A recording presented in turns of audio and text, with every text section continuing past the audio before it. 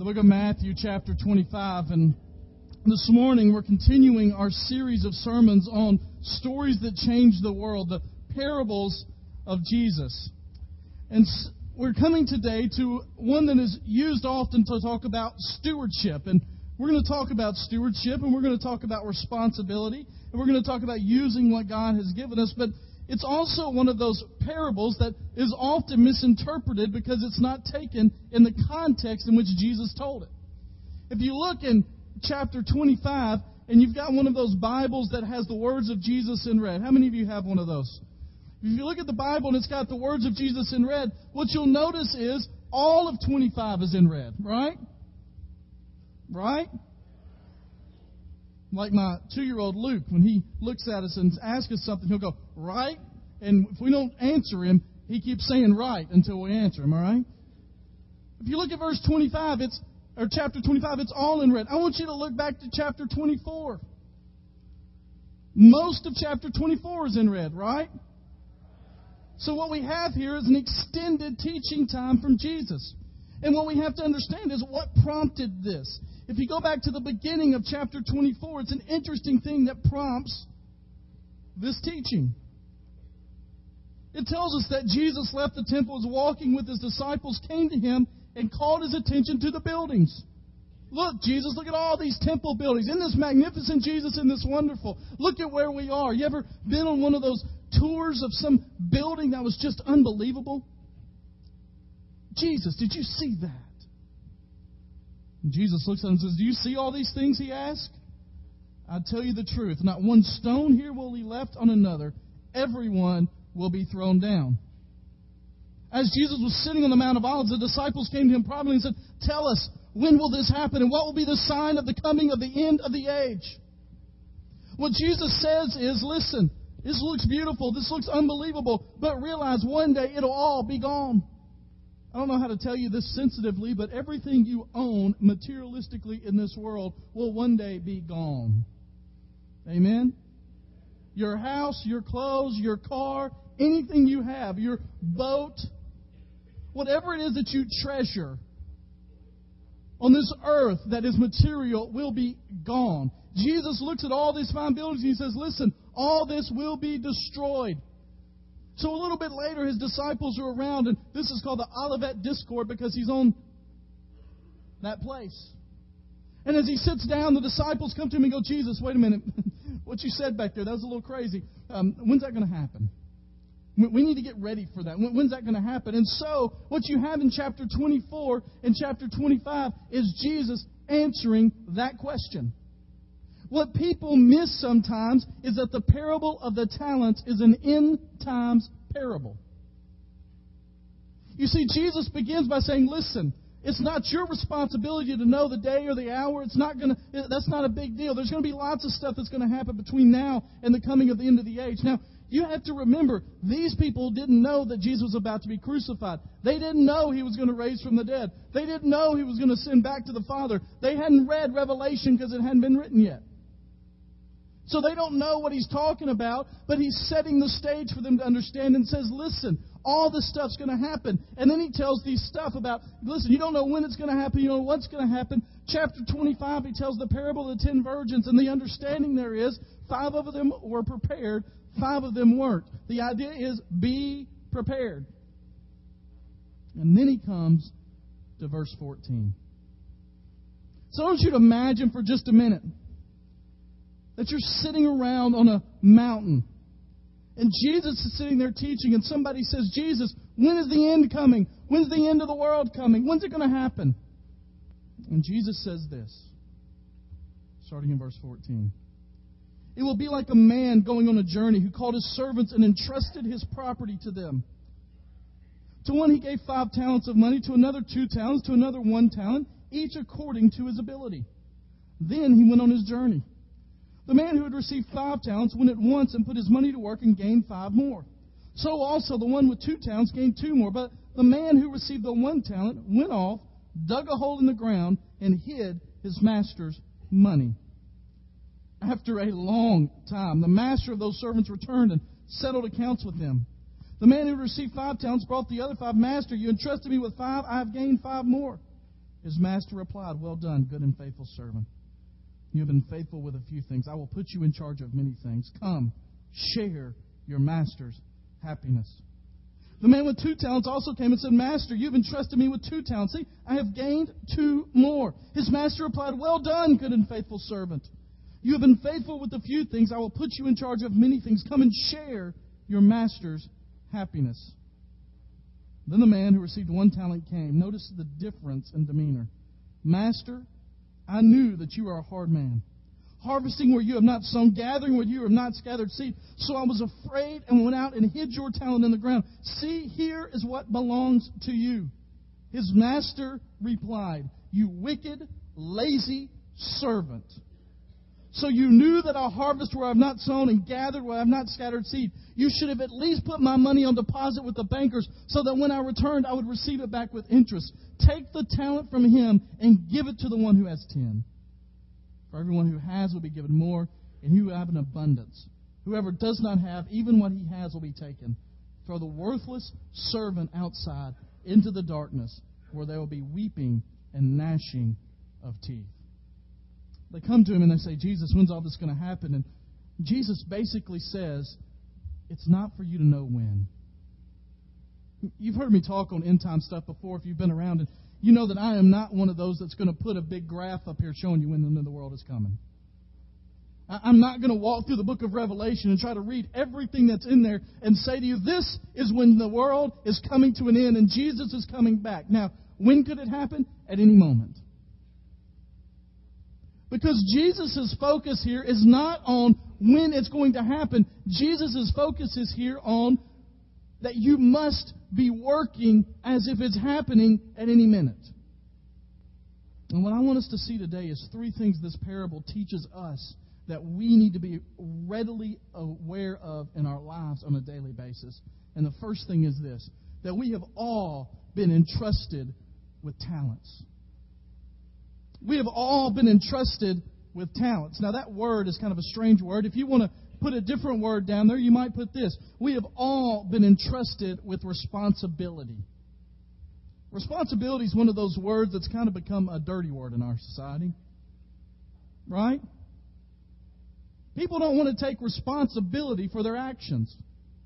They want other people to take responsibility for their actions, but they don't want to take responsibility for their own actions. We want to talk about our rights and our privileges, not our responsibility. But what we see in the beginning of this parable is the master gets ready to leave, and he says, "Listen, I'm leaving. I'm going to entrust." Now, just think about that word for a minute. It's a word that we use, but it's a pretty powerful word. The word simply means that God has put His trust in us with some stuff. Now, I don't know about you, but I generally like to put my trust in things that are trustworthy. Amen? We want to put our trust in things that are trustworthy. When I was in West Tennessee pastoring, we had, in West Tennessee, as in parts of Middle Tennessee and East Tennessee, there are all these locally owned family banks, right? And there was a particular bank, not in our town, but in the town next door to us, that found out in a quick manner that the bank was going to fail. And so suddenly, this institution of the community that had been trusted for literally 75 to 100 years suddenly was no longer trustworthy. So can you imagine what people did? They went and got their money. And they put it somewhere else. Well, what about loyalty? They didn't care. Right? You would do the same. Amen?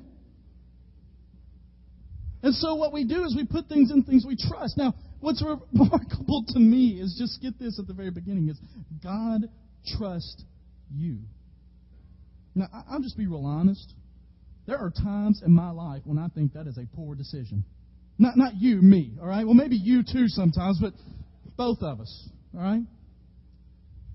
But Scripture teaches that we've all been given some. Now, I want you to notice this. We've not all been given the same amount. Right? It says that He gave 5 to one, 2 to another, 1 to another. And listen, it says there that He gave according to their ability. Some of us have more talents than others. And you know what? That's okay. That is perfectly okay.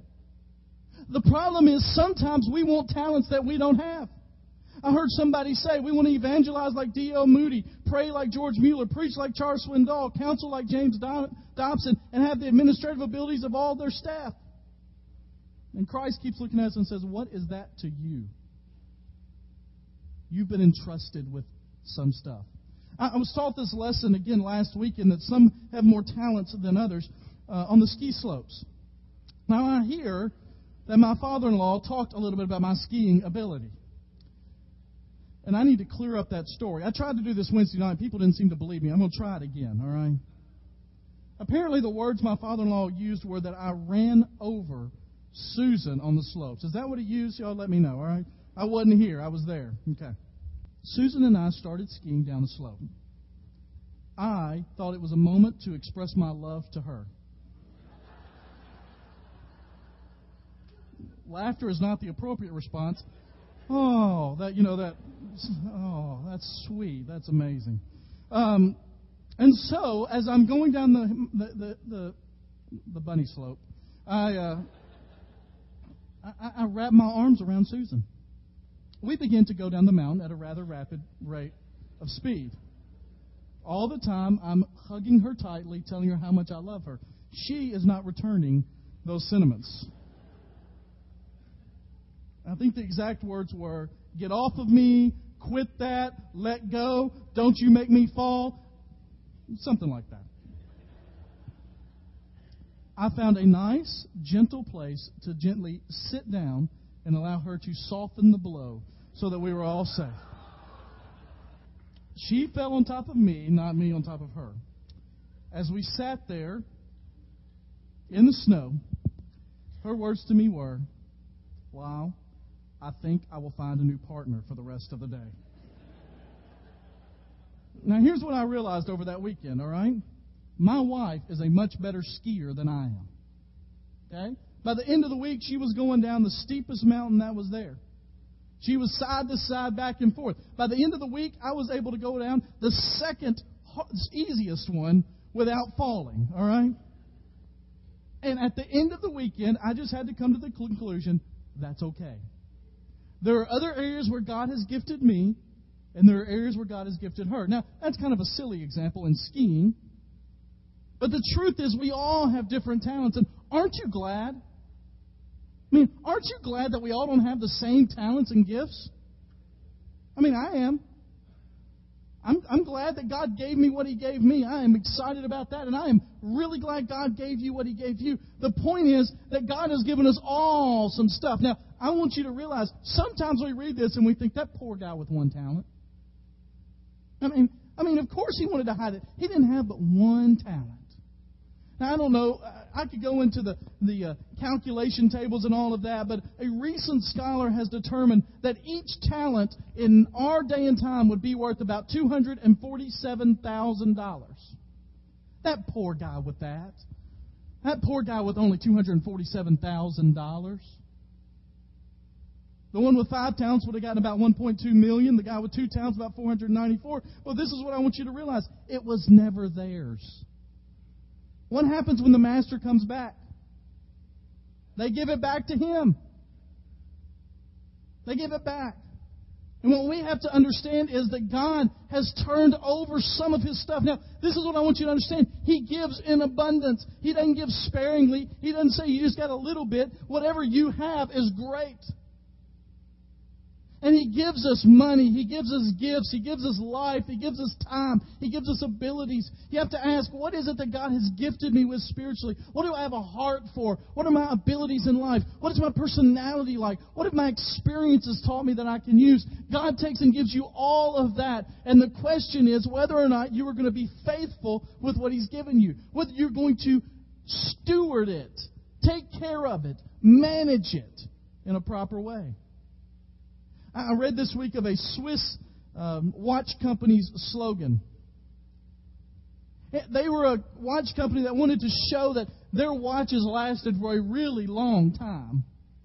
And so their slogan was this: you never own one of our watches, you just take care of it for the next generation. Let me tell you, that is a great slogan in life. That God has entrusted us with some stuff, and we never own it. We just take care of it for the next generation. Let me tell you something. That's true of your house, of your car. That's true of your possessions. That's true of your talents, of your time. That's true of this church. We don't own this church. I'm the pastor of this church, and I realize that God has called me here for a certain amount of time. He has entrusted me with the responsibility over this congregation for a certain period of time, and then I am to turn it over to the next generation, whomever He's called here. And the truth is, I don't care how long you've been sitting in that seat, whether it's 1 week or whether it is 50 years, God has entrusted you with what is here at this church that you might take care of it, steward it, make it grow, so that the next generation can come along behind you and see God's work continue. That's what we are stewards of. We have been entrusted with all of this stuff. Well, now that's the easy part. It tells us that the master goes away and he entrusts his property to them. It tells us how much and what happens. And then it tells us in verse 19, after a long time, the master of those servants returned and settled accounts with them. Here's the problem. God has given us these talents. He has given us these abilities. He has given us money. He has given us all this stuff. And sometimes we live life as if we think there will be no day of reckoning. Well, I'm here to tell you today, there will be. There is an unavoidable day of reckoning come. Now, we can sit in our time, we can sit in our daily lives and think that one day God is not going to come back. One day we're not going to stand before the Father. One day we're not going to answer to Jesus, our Savior. But the truth is, Scripture teaches that no matter how long the period between Christ's death and resurrection is, that He will come back. Now, what's interesting to me is Matthew was writing to some people. This is not when the story actually takes place, but when Matthew was writing it, who had been waiting for 20 or 30 years since Jesus went back to the Father, and they're saying, how much longer must we wait? And he says, after a long time. Now, for them, a long time was 30 years. Here we are, almost 2,000 years later, and we understand that a long time is a long time. Amen? And you know what? It may be a lot longer. The truth is that we may not be the last generation. We may be, but we may not be. What I think is interesting when you look throughout the history of the church, the most productive generations of people for the cause of Christ have always been those that think they're the last generation. Now, so far, they've been wrong. But one day, we won't be. And so you have this unavoidable settling of accounts. I read this week about a pastor who took a trip to do a speaking engagement, and it was April of 2008, and he had to drive from Fort Wayne, Indiana. And so around Fort Wayne, Indiana, he rented a car, a Chrysler 300. He said he loved it. It was better than the car he'd had. He was cruising around. And he said, I remember that he was used to in his hometown going through some toll booths, but he had one of those iPass stickers on his car. They just read the sticker and he just kept on going. Well, he forgot he didn't have that on this car. So he got in this car and he just went through the iPass sticker without even paying attention, got out on the other side and thought, uh-oh, I just went through without paying. But then he said to himself, you know what? They're not going to come stop me for $1.50. Fine. So he said the next toll booth was a little easier to go through the iPass. He said that day he went through 5 different iPasses. He never stopped once. He said, they're not going to come get me for $1.50. Fine. A few months later, everything was fine. He was sitting at his desk. He got a letter in the mail.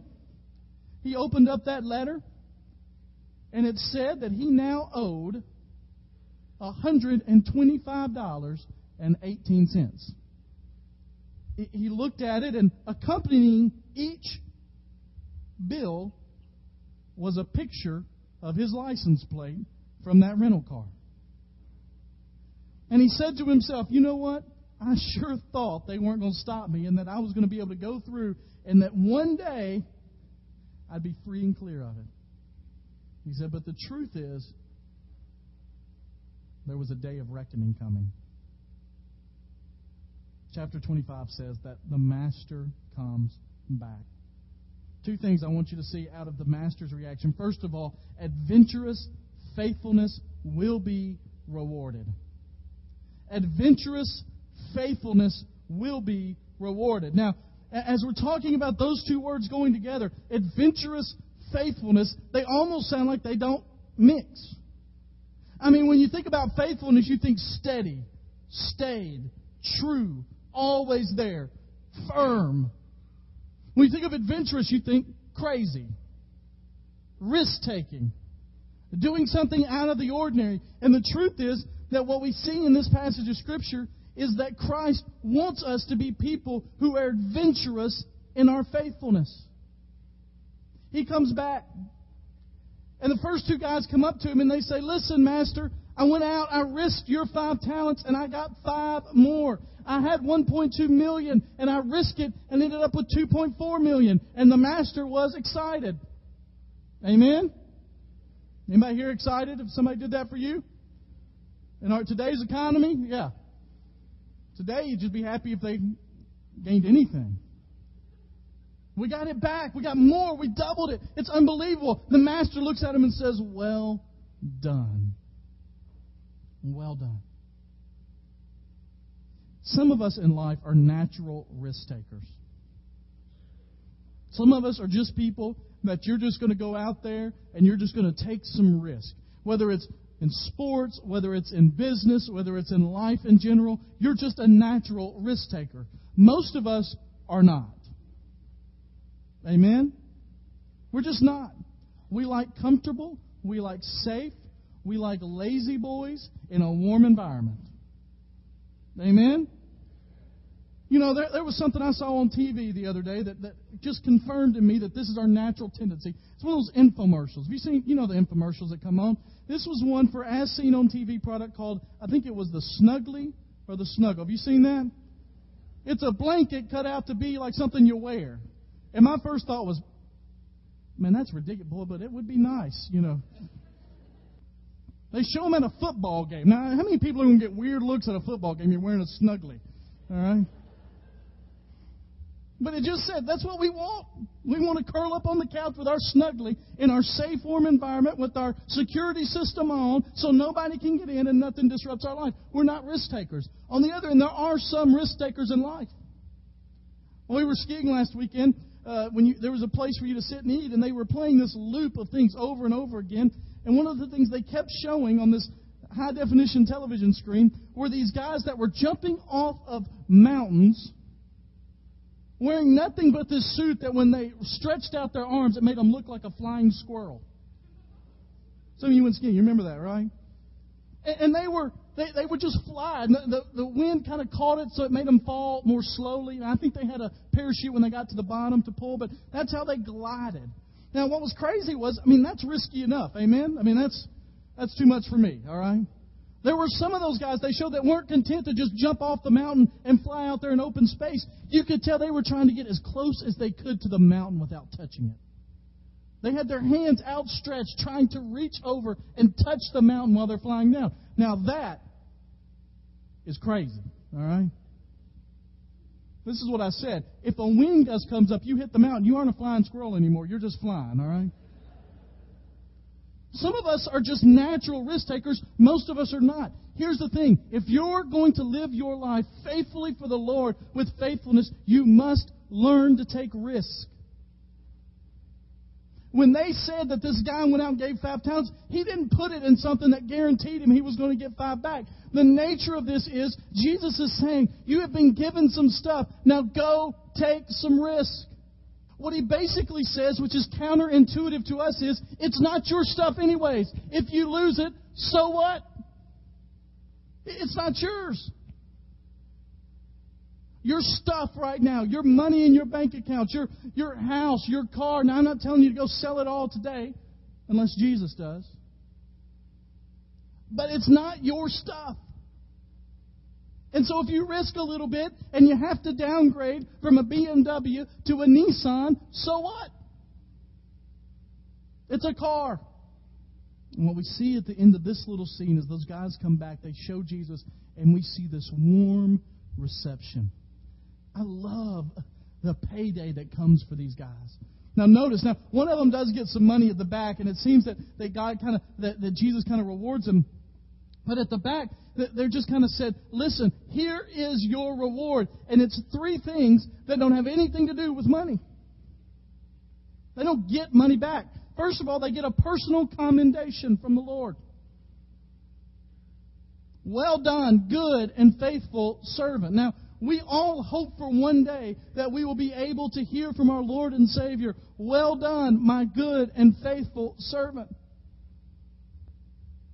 This is what I love. Just write this down somewhere in the margin of your notes somewhere. Write down Revelation 2:17. And I want you to go look there later, not right now. Because in Revelation 2:17, it tells us that when we get to heaven, that we will eat of a special manna. And then it says that we will have a name that nobody else knows. Now that sounds kind of weird for a minute, but I want you to think about this for a moment. When we get to heaven, we're going to stand before the Lord, and I get this picture that God is going to walk up to us individually, and He's going to whisper in our ear a special name that nobody else knows. And I'll tell you this, I don't think it's going to be a name like Bob or Peggy or Sue. All right? You see, in Scripture, when people got new names, it was always based on their character. When little Peter becomes Big Peter. When Saul becomes Paul. When Israel is renamed. And I believe that based on how you have used what God has given you, He's going to whisper in your ear a special name that only you and Him know. Well done, my good and faithful servant. Personal commendation is there. Secondly, there's heightened responsibility. Now that sounds exciting, doesn't it? You have been faithful with a few things. I'll put you in charge of many. Listen, you did so well with this little, I'm going to give you more. The idea is that we'll have more responsibility. Some people think when they get to heaven, when we're done with this life or when Christ comes back, that we're all going to get up there and there's just going to be a row of lazy boys with snugglies. Right? And we're going to sit all day long and we're going to enjoy ourselves. We're going to eat and never get fat. We're going to run and never get tired. But it's just going to be fun, fun, fun. Well, let me tell you something. It will be more exciting than anything you've ever done in your life. But here's a key. You will work in heaven. You write that down somewhere, okay? There was work before the fall of man. But here's the difference. When man fell, God made work tedious and hard and not enjoyable. And all of God's people said, amen.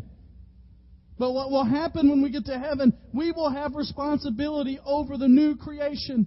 And what you're doing here is showing God how faithful you are with the little things He's given you. And when you get to heaven, you may be put over, I don't know, master of the giraffes. I don't know what you'll be. All right? But you'll have heightened responsibility. And here's the last thing. You'll have intimate fellowship with Him. I love this. Come and share your Master's happiness. One of the most amazing things about the God we serve is that He is so big and mighty and wonderful, and yet He makes Himself small enough to be intimately related to us. At the end of this time, you get this idea that these guys were faithful with that little stuff, and so they were made bigger. Now, notice the 5-talent guy and the 2-talent guy get the same treatment. It doesn't matter how much you got, it's what you do with what you got. Let me say that. It doesn't matter how much you've got, it's what you do with what you've got. You see, the world asks, how much do you have? Jesus asks, what are you doing with what you have? In fact, the reality is that those of us with more are called on to be more risky. I mean, if this guy would have lost all 5 talents of his master, he's lost a whole lot more than the guy that lost 1. But he still felt like he had to risk. And the problem is there are some of you that God has blessed in abilities, in gifts, in talents, in finances. And you feel like that you, because you've been blessed with more, have to be careful more. But Scripture teaches the opposite is true. I read the other day about a guy that came up to Peter Marshall, former chaplain of the U.S. Senate. And he came up to Peter Marshall and he said, I have a problem. He said, what's the problem? He said, I have a problem. I've always tithed all my life. And he said, you know what? When I was making $20,000 a year, it wasn't a big deal to give $2,000. He said, but now I'm starting to make $500,000 a year, and there is no way in the world I can tithe $50,000. Peter Marshall said, let me pray for you about that. He said, okay. So he bent down to pray, and he said, Lord, this man has just given me an understanding that he has a problem with his tithing right now. And, Lord, we don't want him to be disobedient. And so, Lord, I'm asking you to bring his salary down to a point where he would feel comfortable tithing again. I don't think that's what the guy was looking for, do you? To whom much is given, much is required. We've got to be reckless in our pursuit of God. We've got to be adventurous in our faithfulness to Him. You see, the thing is, as a Christian, you were called to a life of high adventure, not just conservation of values, not just making sure your life is okay. You know, it says that we would have intimate fellowship with Him. David's whole life, all he wanted was to see the Lord, to live in the house of the Lord, to gaze upon Him forever. And what God has called us to do is to be adventurous in our faithfulness, to risk more than we would ever risk, to give more than we ever think possible to give, to live harder for Him than we could ever imagine. After coming back from the skiing, I was so impressed with how great I had gotten over the last couple of days that I watched the Winter X Games. Anybody seen that? Extreme sports. People doing triple backflips and then landing on their skis. I think I'm ready for that. But I was watching, and there was a snowboarder that had just gone down and tried a trick that had never been done before in history. And he landed it. And he was so excited, and they got back to the little, they had a couch set up, and they were sitting there talking to him, and he said, they said, man, that was great. They said, you know you had the thing won if you would have just done a normal trick. So why did you do something so risky? He said, my philosophy has always been go big or go home. Amen? And when it comes to living your life in pursuit of Jesus Christ, I think, to paraphrase Jesus here, and it's a loose paraphrase, it would be go big or go home. Because here's the third thing I want you to see here this morning. That security-seeking status quo is condemned. Sometimes in churches I'll hear as we talk about moving forward, we talk about doing different things, we talk about trying to reach people, and you'll talk to church, and the church will say, I don't know why what we have here is so bad. If we just stay like we are, there's nothing wrong with that. If we just keep doing what we're doing, what's wrong with that? Listen, I'm not saying this is what Scripture's saying. Jesus said the guy that went out and hid the talent, that guy was a wicked, lazy servant. And I read a quote this week that said that the church of Jesus is often the place where buried, entrusted talents thrive. And so if you're here today and you think church is all about seeking security and the status quo, then Jesus' words for you are that is a person who is a wicked, lazy servant. Not my words, His. Notice how the servant, even before the master, he realizes he's in trouble here, right? I mean, he's seen what's happened. The first guy goes, uh-oh, that guy got 10. Well, maybe this guy with 2 talents did something wrong here. That'll make me look good. And the guy with 2 talents, he got 2 more, and then he goes, uh-oh, I got a problem. So notice the first words out of his mouth, well, Master, I know who you are. He's already shifting the blame. The first 2 guys took responsibility for their risk. This guy won't take responsibilities for his status quo life. He just says, look, because you were hard, it's all your fault. I decided I'd go bury the talent. And the master says, that's ridiculous. You should at least put it in the bank. And see, the problem with this servant's attitude was, first of all, that he had the wrong attitude towards his master. He was afraid. He was fearful. Now, I want to tell you that Scripture is pretty explicit that we need to be fearing the Lord. But there's a difference in what we're understanding there. Fear of the Lord is not cringing in a corner, worried about what's going to happen. Fear of the Lord is dignified reverence for the majesty of who He is. You can fear the Lord singing at the top of your lungs in excited ways. You can fear the Lord when you are doing something as risky as can be. In fact, you are fearing the Lord more there than when you're burying your talents in order that you don't mess up anything. He says he's fearful. The second thing he says is that he's lazy. He's not doing anything. I mean, imagine the master went away for a long time, and we don't have any idea what this guy did for that whole time. We know the others put theirs to work, and eventually they gained back 5. They got their money back. They were working to do something. This guy went and buried it and probably sat on it. Not worrying about, well, you know what, I don't want to mess up anything. If somebody comes by, they might stumble upon it. And I don't want that to happen. I'm just going to sit here. Now, that's reading into it a little bit, but I just wanted to sit there. He was fearful. He was lazy. He was unimaginative. He didn't think of any way at all he could do something with it. He just sat. Somebody has said about the church in general that what they see in churches today is a great deal of energy spent worrying over our buried talent.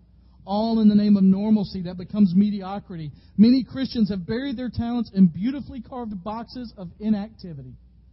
And the truth is that sometimes what happens is we want God to bless us, we want God to do more, but we're doing nothing but sitting on our talents.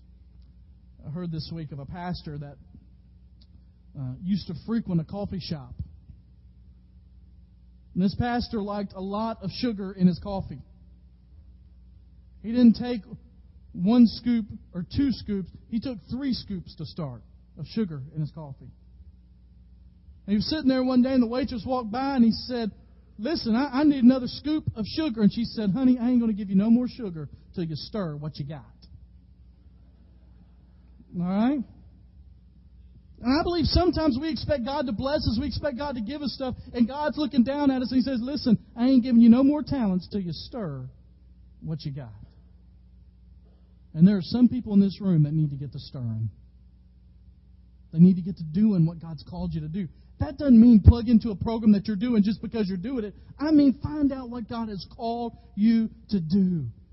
And you know what? Sometimes that changes in life. Sometimes God calls you to work with 7th graders for 2 years. And then by the grace of God, He calls you somewhere else. Amen? Sometimes God calls you to work with teenagers, and then He'll switch you to children, and then, you know what, to refresh you, He'll move you into an adult class. Sometimes God will move you from senior adults to children, or from children to senior adults. God will move you in different places, so get plugged in. Sometimes God will give you a desire to see people come to know Him in a way that you're going outside these walls all the time. And sometimes you feel like God's called you right now to take care of the people here. The reality is God calls us to different things. He gifts us with different things. But we need to be faithful with what He's given us. We need to stir what we got. And there are 3 key words to this whole passage. If you want to know what the 3 key words of this whole passage is, it's not going to be on the screen, but you can write it down there at the bottom. 3 key words that come from the beginning of the story. Because you see the ending's not good. This guy didn't do what he was asked. The master takes away his money, gives it to the other guy, sends him out into the darkness, doesn't let him fellowship with him. And we don't have time today. We're going to talk next week about salvation and the parable of the soils. We don't have time today to talk about whether or not the guy was saved, all right? It says, verse 16, the man who had received the 5 talents went at once. If you're looking for the 3 words to write down, write, went at once. He didn't wait until, he didn't say, someday I will. He went at once. Some of you in this room, God's called you right now to use your gifts, your time, your talents. You've got to go at once. Some of you, God is changing what your gifts and talents and calling is. And it is time to say, all right, I'm done with that. It's time to go at once in this direction. Let me just tell you something. If this church and the people in this room would decide this morning that we were going to go at once and use our gifts, use our time, give our money like God has called us to do it, to be faithful stewards of what God's called us to do, there wouldn't be enough room in this place next week for the people that would come. It just wouldn't be. God is looking down on us today saying, when are you going to start? Some of you, He's looking down and He's saying, listen, I know you're faithful. Keep risking. Keep trying. I know that you're risking and you're trying, and it seems like you're getting nowhere, and nobody else around you is risking and trying, and yet you keep being faithful. You keep being faithful, adventurous in your faithfulness. And some of you today, He's looking down and He's saying, it's time to get off your rears and to start doing what God's called you to do.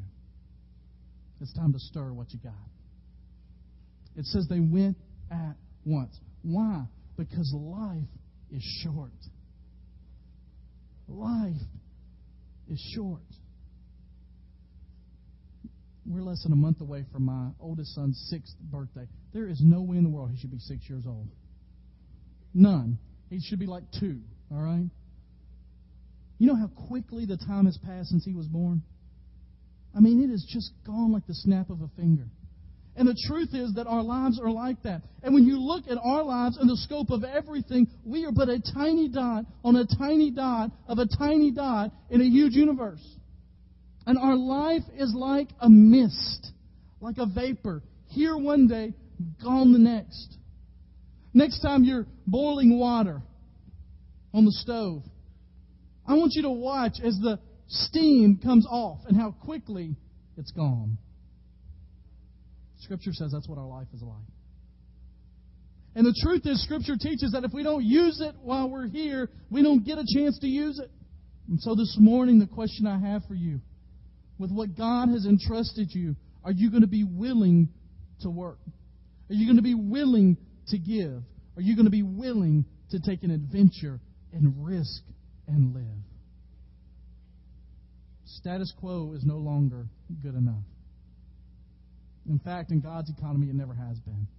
I don't know where we ever got that understanding. Adventurous faithfulness is there.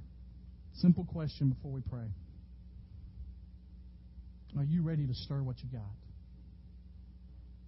Are you ready to live what God's called you to do?